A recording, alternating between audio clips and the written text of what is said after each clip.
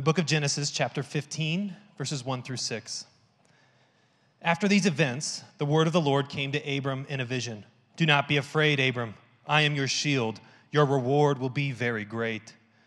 But Abram said, "Lord God, what can you give me, since I am childless, and the heir of my house is Eleazar of Damascus?" Abraham continued, "Look, you have given me no offspring, so a slave born in my house will be my heir." Now the word of the Lord came to him, "This one will not be your heir. Instead, one who comes from your body will be your heir." He took him outside and said, "Look at the sky and count the stars. If you're able to count them," then he said to him, "Your offspring will be that numerous." Abram believed the Lord, and he credited it to him as righteousness. Will you pray with me? Our Lord and our God, like Abram, we too wrestle with your promises. We enter times of doubt and uncertainty, and God, I would ask that this morning that you bring great conviction to our heart and our soul to believe what you have put before us. May we have a great measure of faith today to believe what you have promised and what you have destined us for, to be in your presence, to be apart from sin, and to be restored in right relationship with you perfectly. May these things begin today for some, and may they be maintained for the rest of us. We ask these things in your Son's holy name. Amen. Amen. You may be seated. If you have your Bible, I'd like to invite you to open up to the book of Romans. Romans chapter 4 is where we're going to be this morning. Have you ever been surprised? Truly surprised? Not the surprise that often accompanies my wife, or dare I say even Pastor Daniel, as I'm perfectly positioned behind a wall and step out at just the right time and greet them nicely with a loud voice. I mean surprised at something in life. Now, I'll be honest, I'm one who guesses surprises. That is part of my personality. I would shake the presents under the tree and then look at my mom with a slightly smug face and tell her what she had wrapped for me the night before. But one year, they got me. I was 13. I had been begging for an ATV, for a four-wheeler for some time, and I was hoping that this Christmas would be the one. So I woke up Christmas morning, I checked the garage before we opened presents, nothing there. I looked in the backyard, nothing there as well. Obviously, it can't fit under a tree, but I was still hopeful until we started opening the presents. And one by one, I'll be honest, there was a little bit of disappointment that crept in. I wasn't mad at my parents. I knew it was a big ask. I was just really hopeful.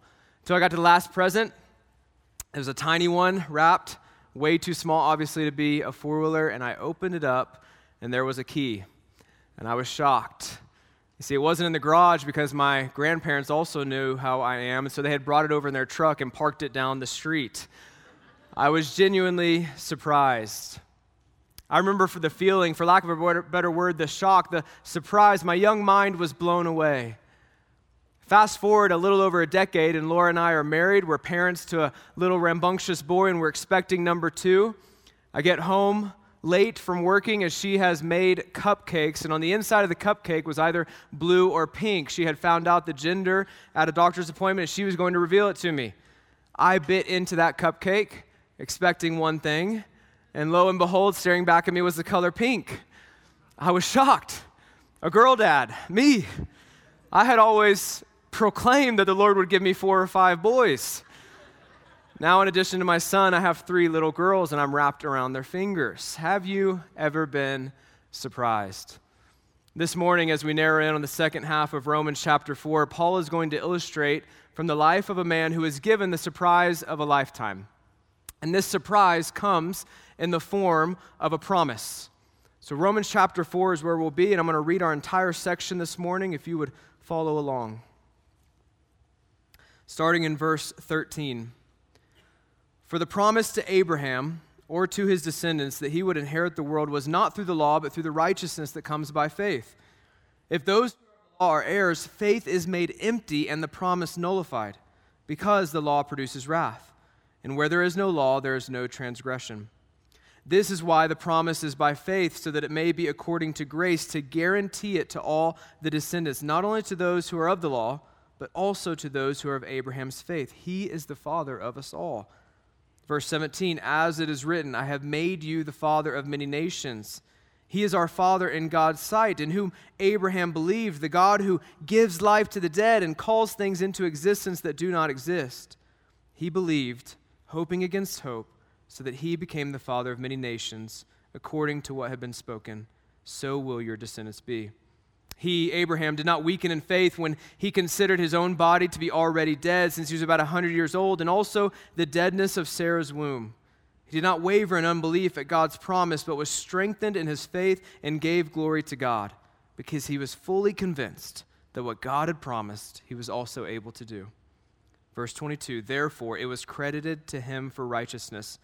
Now, it was credited to him was not written for Abraham alone, but also for us. It will be credited to us who believe in him who raised Jesus our Lord from the dead. He was delivered up for our trespasses and raised for our justification. Would you pray with me? Father, we as your church are gathered here to praise you, the sovereign Lord who has done a work in so many of our hearts. And Father, as I preach your word, I pray simply that they would be your words for this congregation and nothing more. Help us to sit under the word, desiring to be changed by it.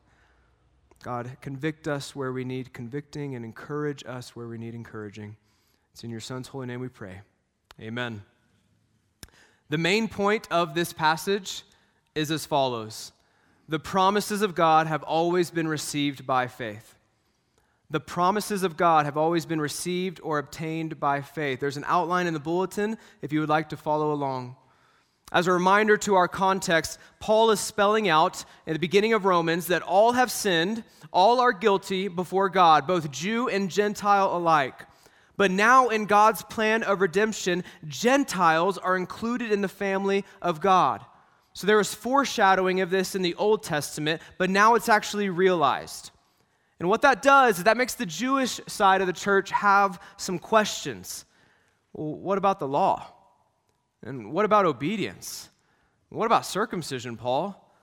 And Paul's going to answer those objections. But for chapter 4, the focus overall is about our justification. How can we be justified before God? And Paul clarifies things, and he says, no, it's not any of those things.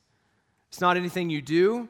It's not your obedience. But let me instead show you how salvation has always worked from the beginning, by grace through faith. And let me illustrate this for you through the life of Abraham, the father of the Jewish nation. Let me show you that his justification came before he was circumcised. And let me show you that the promise was received by faith and nothing else. So that's what Paul proceeds to do. In light of us already walking through Romans, the main point that I have here is not new for us, but it is vital for us to understand. The promises of God have always been received by faith. And as mentioned before, this surprise of a lifetime happened in the life of Abraham, a man that God called out of idolatry, out of paganism, to come and follow after him. That's the story of our salvation too. He calls this man, he promises to make this man the father of many nations, and that his offspring would be as numerous as the stars in the sky and the sand on the seashore. But the question comes, how will this happen? Abraham and Sarah have no offspring. So that's the question undergirding all of it. Because as you read Abraham's story, this is the tension all the way from Genesis 12 to Genesis 20, and in part of what Paul is picking up in Romans 4. How will God make this promise happen? Abraham was already fairly old when he was called, probably around 70 years of age. Month after month turns to year after year. And those of you in here who have struggled with infertility, you know the pain here. But God, through Moses, wants us to see the importance of this promise in Genesis. Why do I say that? Because it's amazing when you think about it like this. In the first 11 chapters of Genesis, we have roughly the first 2,000 years of world history communicated. Then in the next 10 chapters, we focus in on about 25 years of one man's life. And the main emphasis, the main tension is this: will God keep his promise? And then we read in chapter 21 of Genesis, and the Lord did for Sarah what he had promised. Sarah became pregnant and bore a son to Abraham in his old age at the appointed time that God had told him. So Paul draws on this amazing and surprising story throughout Romans chapter 4 to paint the very clear picture that our justification before God and the promises of God have always been received by faith. It was true in the life of Abraham. He did nothing to get called out from idolatry. He did nothing to earn this promise. And then when he tried to take matters into his own hands with Pharaoh and Abimelech, and even when he listened to Sarah and slept with her servant to try to make the offspring happen, things just got worse. And it was true for the church in Rome as well, as they're trying to figure out what these Jew and Gentile relationships actually look like. And it is true for us today. The promises of God have always been received by faith. So last week, Patrick did a great job outlining what faith looks like and its a relation to our justification. And this week, we want to see how the promise that God would make for himself a new people through the calling out of Abraham comes to pass, and we get to be part of that through faith. So faith, just like last week, is the key here. And I think there are 4 truths from the text that help us to see the main point and understand why it must be true, why it has to be this way, why God ordained it this way. The promises of God have always been received by faith. 4 truths that show that. And first is this: grace, not obedience, is our guarantee. Grace, not obedience, is our guarantee. Starting in verse 13 again, for the promise to Abraham or to his descendants that he would inherit the world was not through the law, but through the righteousness that comes by faith. If those who are of the law are heirs, then faith is made empty and the promise nullified. Why? Because the law produces wrath. And where there is no law, there is no transgression. This is why the promise is by faith, so that it may be according to grace, to guarantee it to all the descendants. Not only to the one who is of the law, but also to the one who is of Abraham's faith. He is the father of us all. This was the hardest part for the Jewish side of the church to understand. Obedience to the law could never bring about justification before God.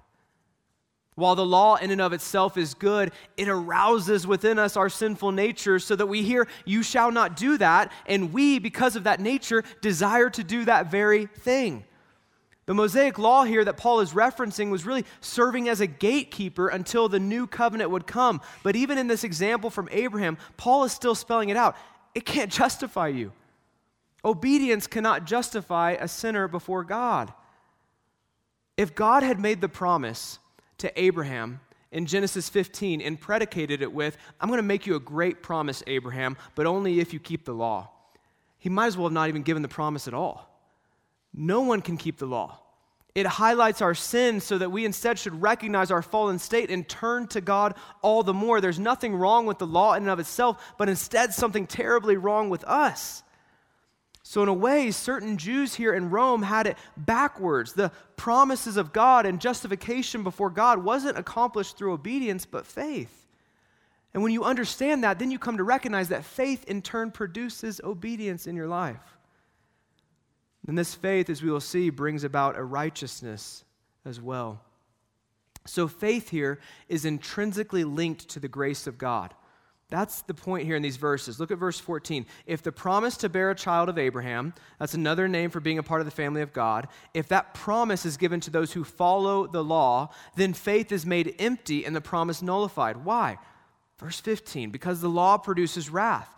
It tells us not to sin, and we in our sin transgress it so that we incur the wrath of God.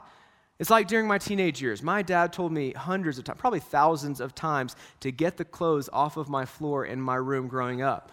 And you know what I did? I got them all up except for one every single time.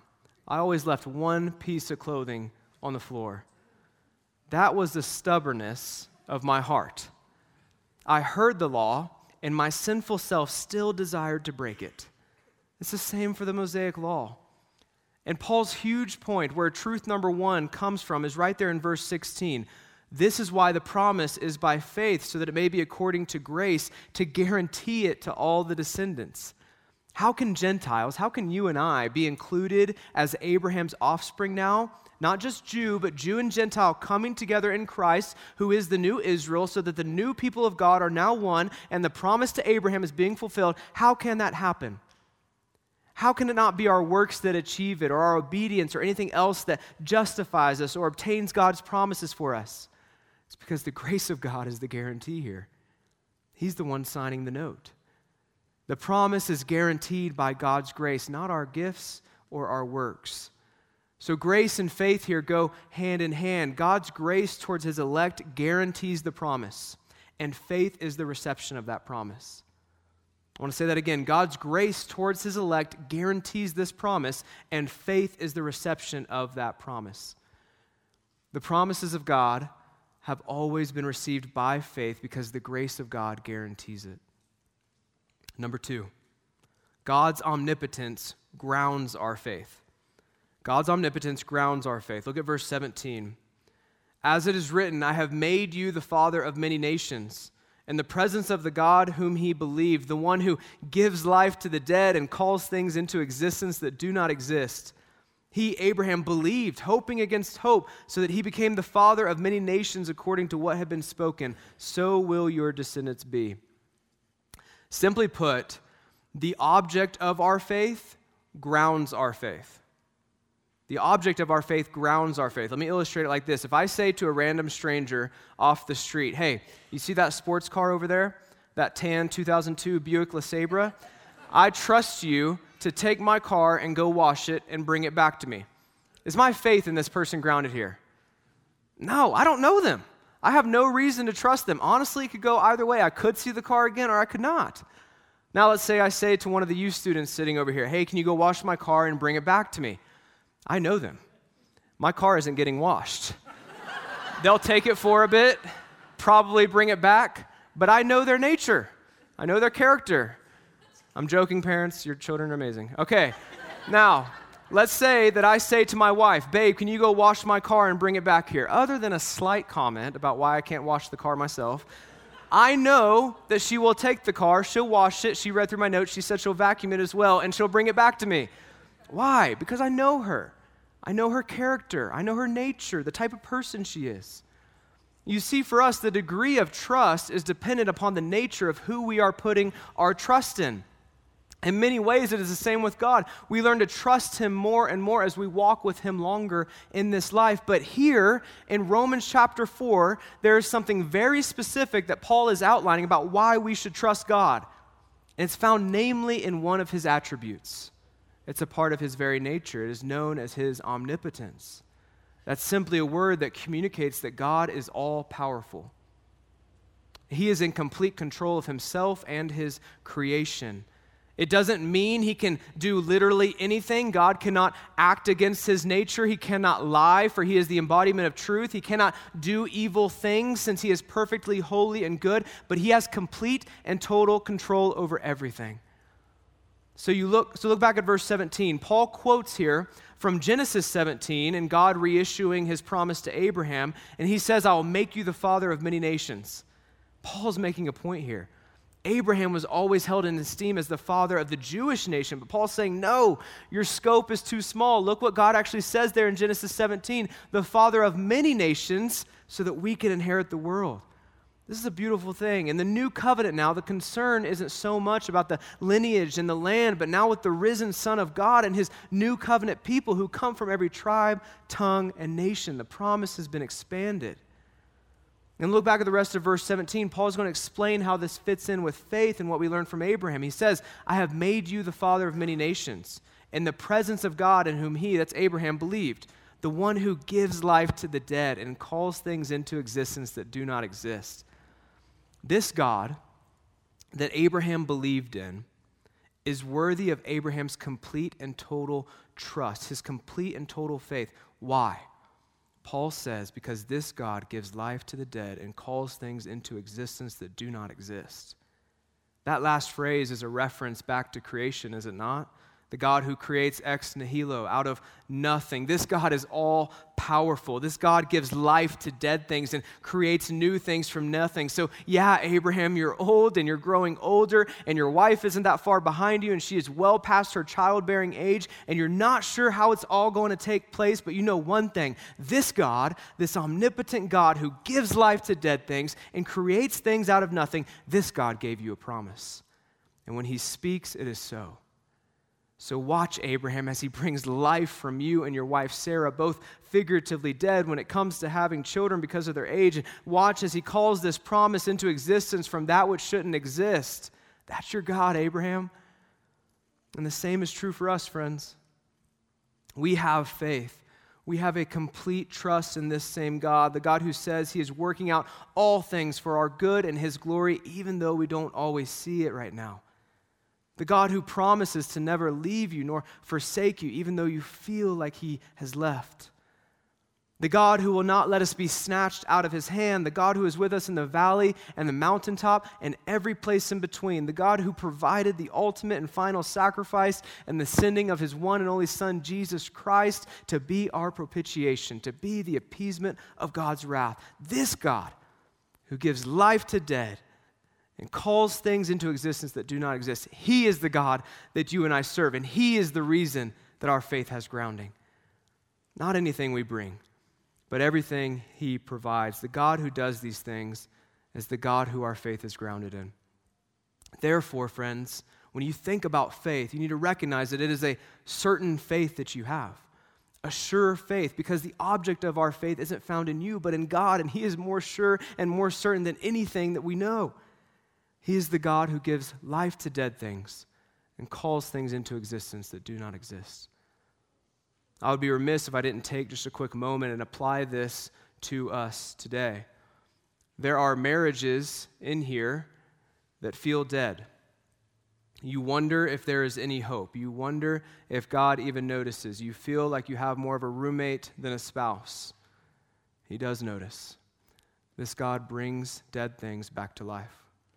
There are parent and child relationships that feel as if it is a lost cause, that there will never be restoration. This God that we serve brings dead things back to life. There are others who feel overwhelmed by all that life has thrown at them, struggling with bills or struggling with even getting out of bed in the morning. Does God even see me, you wonder? He does. This God, as Abraham believed, brings dead things to life and calls things into existence that do not exist. Therefore, remind yourself that your faith is grounded in that God. Not you, not someone else that you know or what they can do for you, not your circumstances or the fact that you have a good job or a nice house or whatever else. Our faith is grounded in God and God alone, for he alone is all-powerful and able to bring new life. This is the omnipotence of God, friends. The omnipotence of his grace. Death means nothing to omnipotence. Hopelessness and despair mean nothing to omnipotence. God gives life to the dead and calls things into existence that do not exist. How do I know this? Because he did it for me firsthand. He did it for so many of you as well. He called dead people to new life through the power of his Holy Spirit. It is as it says in Ephesians 2, and you were dead in your trespasses and sins in which you previously walked according to the ways of this world, according to the ruler who exercises authority over the lower heavens, the spirit now working in the disobedient. We too all previously lived among them in our fleshly desires, carrying out the inclinations of our flesh and thoughts, and we were by nature children under wrath, as the others were also. True of Abraham, everything here.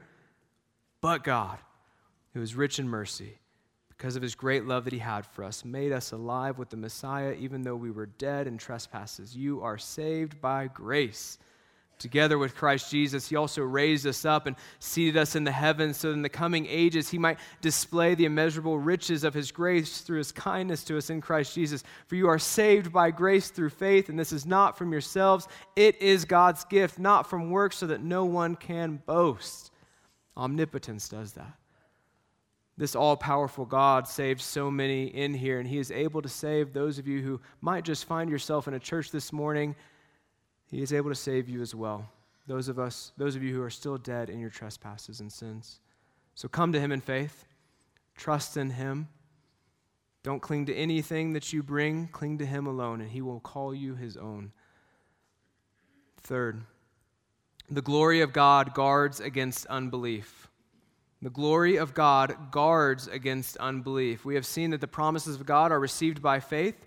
We have seen that these promises are guaranteed by God's grace and nothing else. We have seen that the very power of God, his omnipotence, grounds our faith and provides us assurance. But I mentioned earlier that Abraham definitely wasn't perfect. He had some moments where he seemed to doubt. he seemed to not have faith, right? Let's look at how Paul describes it. Verse 19. He did not weaken in faith when he considered his own body to be already dead, since he was about 100 years old, and also the deadness of Sarah's womb. She was roughly 90 years old. And he did not waver in unbelief at God's promise, but was strengthened in his faith and gave glory to God because he was fully convinced that what God had promised, he was also able to do. For those of you in here who struggle with doubt at times, struggle in your faith, I pray that this point and hopefully this connection I'm trying to make is helpful for you. I don't want to offer you contrite or pithy sayings for you to help your own faith, but I want you to learn from Abraham and how even when he doubted, his faith did not weaken or waver. Because that's what Paul is getting at. Paul has answered every objection concerning justification by faith. He's moving to the end of this section where we'll see our need for justification by faith, but here he's going to teach us something about faith that is vital for us to understand. You see, the common assumption in the church at large today is when you doubt, you are weak in faith. I don't agree. I think King David could be labeled a doubter based off many Psalms, yet he was a man after God's own heart. The same is true with Abraham, like I said, in his interactions with Pharaoh and Abimelech and listening to his wife Sarah's solution for an heir. The same is true for countless saints throughout history. But Paul here will say that Abraham did not weaken and he did not waver in unbelief, but was actually strengthened. Well, how is this? I think it's this. Faith makes us strong in that it enables us not to be weak in unbelief. Now, this sounds obvious, but bear with me.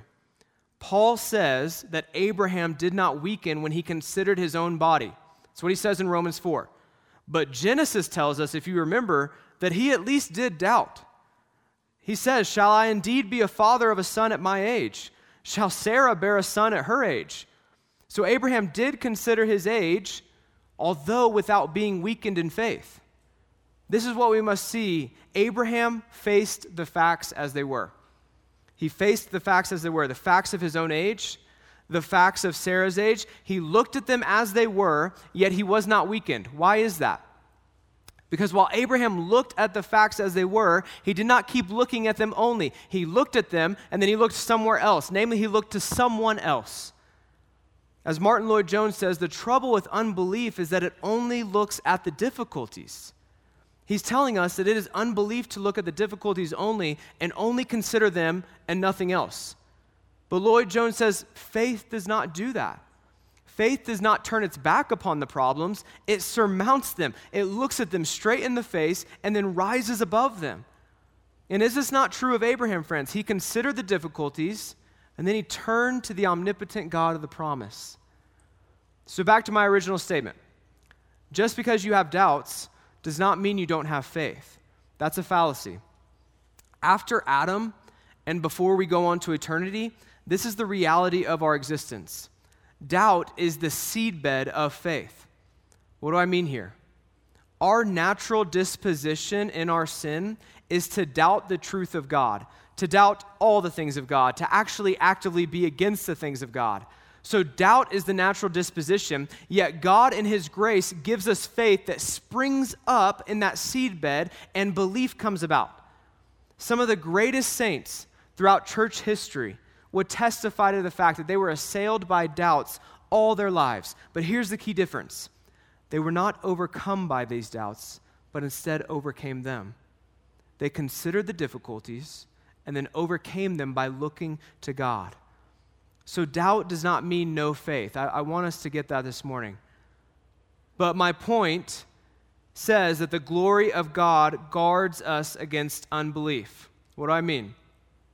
The glory of God, his majesty, his infinite worth and glory, it guards those doubts from settling down deep into the soil of our hearts and causing thorns and weeds to grow there. It helps us to have faith. Where do I get this in the text? Verse 20. He did not waver in unbelief at God's promise. As we established, the doubts didn't take hold, but was strengthened in his faith. How did that strengthening of faith manifest? Gave glory to God, because he was fully convinced that what God had promised, he was also able to do. What was the secret to Abraham's strengthened faith? He gave glory to God. Faith ultimately is that which gives glory to God. And as we give glory to God, we are made strong and our faith will be strong. So I think the question has to be asked, if the glory of God guards against unbelief, and if I'm here this morning and I'm struggling with doubts and I want to guard against them becoming unbelief, the question has to be asked, what does it mean to glorify God? What does that look like? If my faith glorifies God, how do I glory in God all the more to bolster my faith? I think this is what it means when it says that Abraham gave glory to God. Abraham rightly recognized who God is and what he is. Abraham rightly recognized who God is and what he is.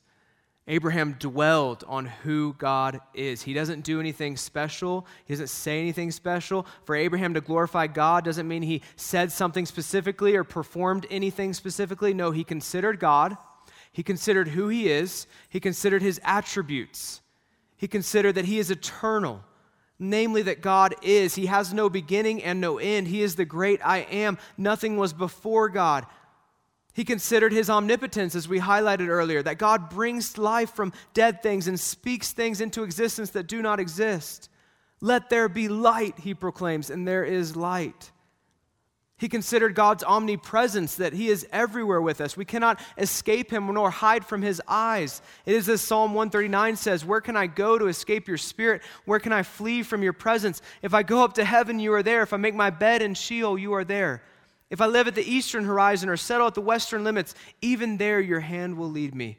Your right hand will hold on to me. Abraham considered God's holiness and his majesty, his righteousness and his justice, his truth, his aseity, his unchangeability, and so on. So he faced the facts of his situation. He faced the doubts, but he did not stare at them. Instead, he in faith glorified God by dwelling on the God who is. The God who is all of these things, and in so doing, Abraham glorified God. The main thing that mattered to Abraham was that God had spoken a promise, and in faith he turned to that God and glorified him. So the glory of God guards against unbelief. And real quick, let me say this.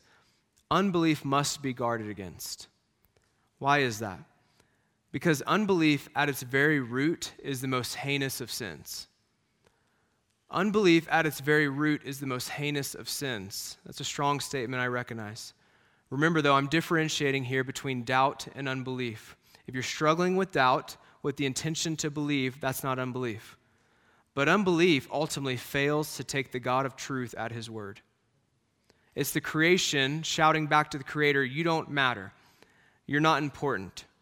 There's nothing so insulting to God as to not believe him. That's why unbelief is so terrible. It is insulting to God. It looks at creation, it considers who God is and everything that he has done, and then it states self-righteously, I don't need that God. I don't need him. But pastorally, if you are struggling with feeling overcome by doubt, if you're wanting clarification on doubt and unbelief and what I'm saying here, any of the pastors or elders would love to talk to you. Questions aren't bad. Be like the father, though, of the sick boy in Mark 9 who cried out, Lord, I believe, help my unbelief. So we have to ask ourselves in the midst of those questions, what's my heart truly seeking here? Am I seeking to ask with the goal of belief, or have I focused so much on the doubts and I've never looked to Christ that I'm in a dangerous spot? Faith ultimately is that which gives glory to God by seeing the truth about him and trusting him no matter the cost.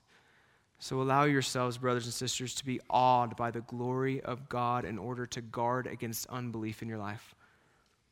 Fourth and lastly, an imputed righteousness is given by faith. An imputed righteousness is given by faith. Look at verse 22. Therefore, it was credited to him for righteousness. Now, it was credited to him was not written for Abraham alone, but also for us. It will be credited to us who believe in him who raised Jesus our Lord from the dead. He was delivered up for our trespasses and raised for our justification. Paul here arrives at the conclusion of his argument, and he's going to apply it to his readers. For sure, there's been application throughout, but now he's going to make it more explicit. In our section today, if you remember back, starting in verse 13, he starts with the promise given to Abraham that he would be the father of many nations, that we would inherit the world, Paul says. And Abraham believed in the God who resurrects the dead, and it was counted to him as righteousness. He didn't work to make that promise happen. He didn't obey a law to make it happen. He trusted in the only one who could make it happen. And then as we think forward from Genesis to Romans and even through Revelation, the progress of Revelation, the storyline of Scripture, shows us, and Paul makes clear time and time again, that we too, who believe in the God who raised Christ from the dead, vindicating him and showing all that he has triumphed over sin and death, we too who believe in that God will have a righteousness credited to us. We now, those to whom God calls and those who believe, are the offspring of Abraham too.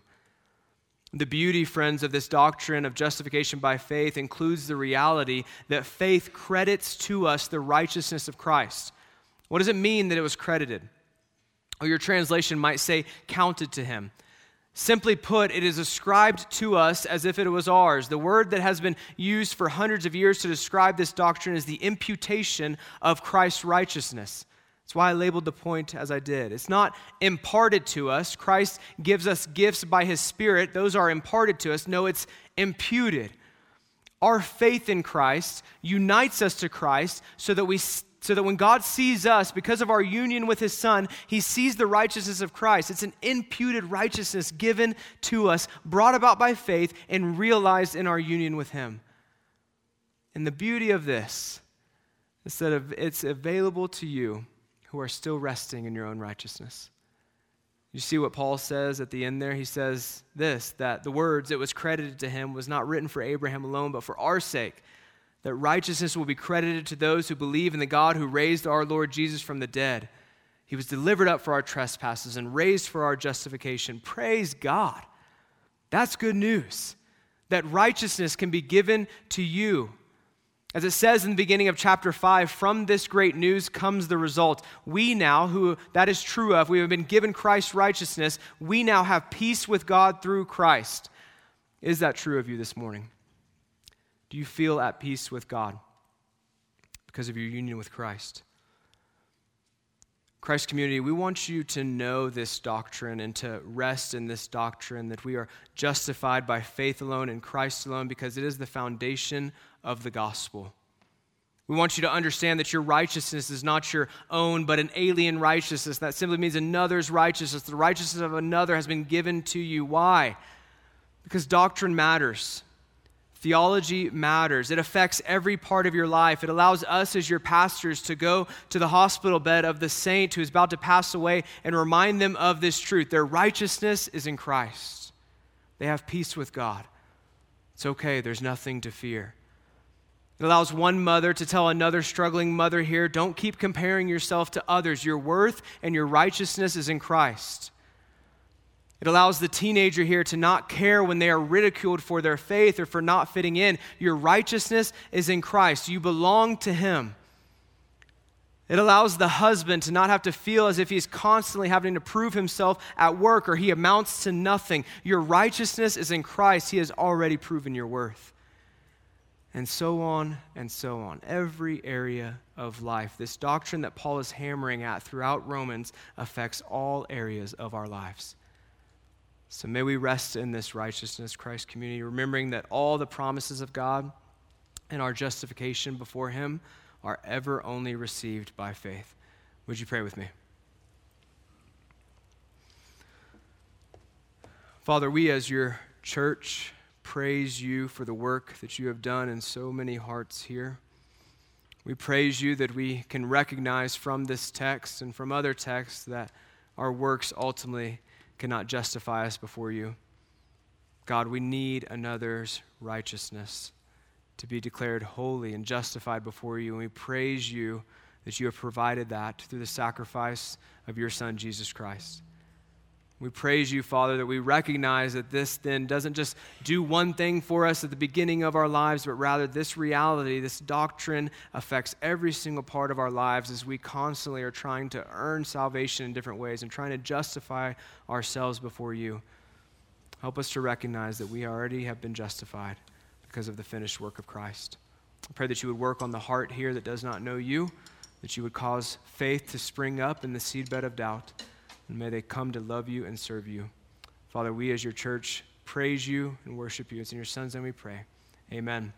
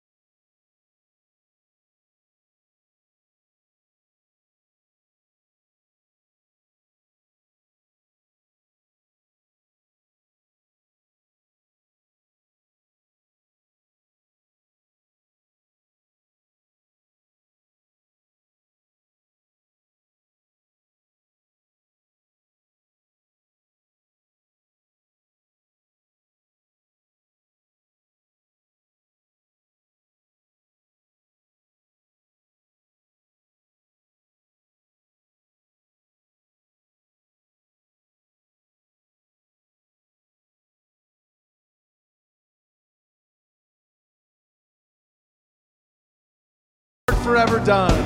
The work forever done, only by the blood. It is finished. It is finished. Oh, you took all our shame, left it in the grave. We're forgiven. We're forgiven. The work forever done, only by the blood. It is finished. It is finished. Sing out, He lives. He lives. All honor and power are His. All glory forever. Amen. Jesus, He lives. All honor and power are His. All glory forever. Amen. Jesus lives. Sing, Jesus lives. Jesus lives. Yes, Lord, we praise you and we thank you that you live and rule and reign. We worship you, God. We pray this in your name. Amen. Before you go, 3 things. Thing number 1, there will be people down here to pray for you if you need it. Please don't leave the room without taking advantage of that. Thing number 2 is we have prayer for our prayer service tonight in room 12 at 4 p.m. It is your opportunity to come and petition the living God on behalf of the church and the community and finally receive this blessing. May the Lord bless you and keep you. May the Lord make His face to shine upon you and be gracious unto you. May the Lord lift up His countenance upon you and grant you peace as you go from here. We love you, and we will see you next week.